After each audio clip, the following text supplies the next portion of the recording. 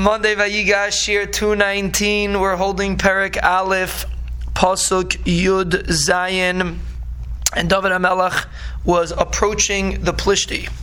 Vayelech, Pasuk Perek Zayin, Pasuk Mem Aleph. We're holding. Vayelech HaPlishti Hoylech V'Karev El David.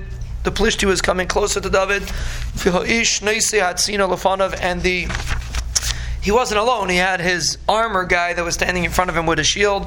Vayabet HaPlishti, the Plishti looked, Vayira as David, he saw David, Vayivzeu, he was mevazim. David was a young man. Va'admaini, he was red. In Yefei Mara, he looked very nice. Bekitzer, not a battle-hardened warrior. He looked like a young kid. Vayimir HaPlishti al David HaKelav Anechi. Am I a dog? Kiata boy elai b'maklis? That you're coming on me with sticks? V'yikal HaPlishti as David Belihav. The Plishti cursed David with his avodah zarah. V'yimir HaPlishti al David l'choi elai come. Ve'etna es b'sar choloi v'shamayim ulevehem asaretz. Come to me, and I will turn your basar into the oif hashamayim, into food for the oif hashamayim, and the behem asaretz. And Chazal say that because he said l'choi elai, David HaMelech took that as a siman that he was scared. Because why did he say l'cha? I'll come to you. Why did he tell him you come to me? Similar to what we had with Yehonasan a few prakim ago. That when they told him come to me, so Mela, it's a siman that they were a little scared.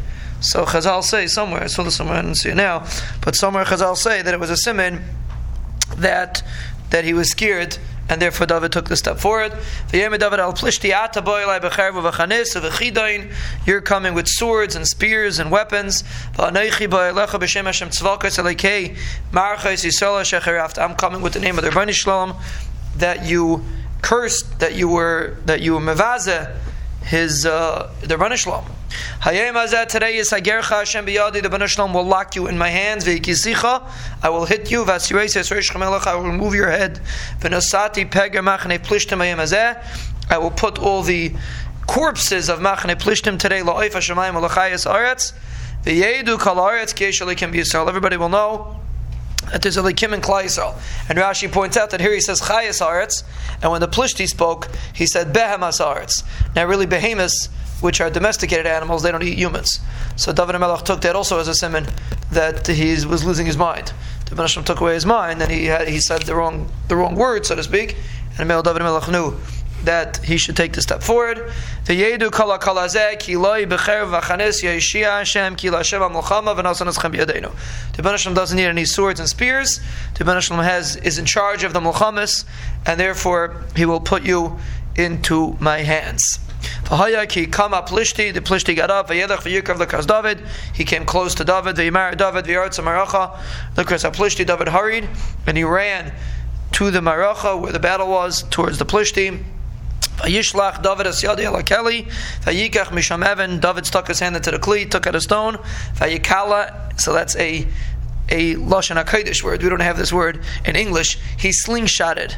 We don't have such a word. But that's Vayikala, means he shot with a slingshot. Vayachas HaPlishti al Mitzchai. He smashed the Plishti in his forehead. Vatitpa ha'evan b'mitzchai. The evan sunk into his forehead. Vayipal al panav arza. And he fell on his face. And Chazal say really he should have fell backwards, but it was a simim in Hashemayim. The Rebbeinu Shalom was demonstrating to David that he was with Klal Yisrael, and Amela, that's why he made him fall forward. That David shouldn't have to walk so far to kill him, to cut off his head like he's going to do in the next pasuk. So he fell forward so David could walk shorter. And the Sfarim say from here, this is connected to the Yom Tov of Chanukah. Why do we make a big deal out of it's still Chanukah, by the way. Why do we make the most important day of Chanukah is today. Why do we make such a big deal out of the Shemen? Was because even though they won the battle, but that last Shemen, Zok Chaim Shmulevitz, is the kush of the Rebbeinu Shalom, that he demonstrated Klal Yisrael could have used Tamei oil, but the Rebbeinu Shalom demonstrated his ava to Klal Yisrael. And an example, I believe he gives this example, is from this story, that what's a big deal? The Plishti fell forward, fell backwards, but it demonstrated the Rebbeinu Shalom was with Klal Yisrael, with David, and Mela, it was what he calls, I think it's this Lashon, he calls the kiss of the Rebbeinu Shalom to demonstrate that the Rebbeinu Shalom is with Klal Yisrael, with David, so Rebbeinu Shalom does these subtle things to demonstrate that he's with us.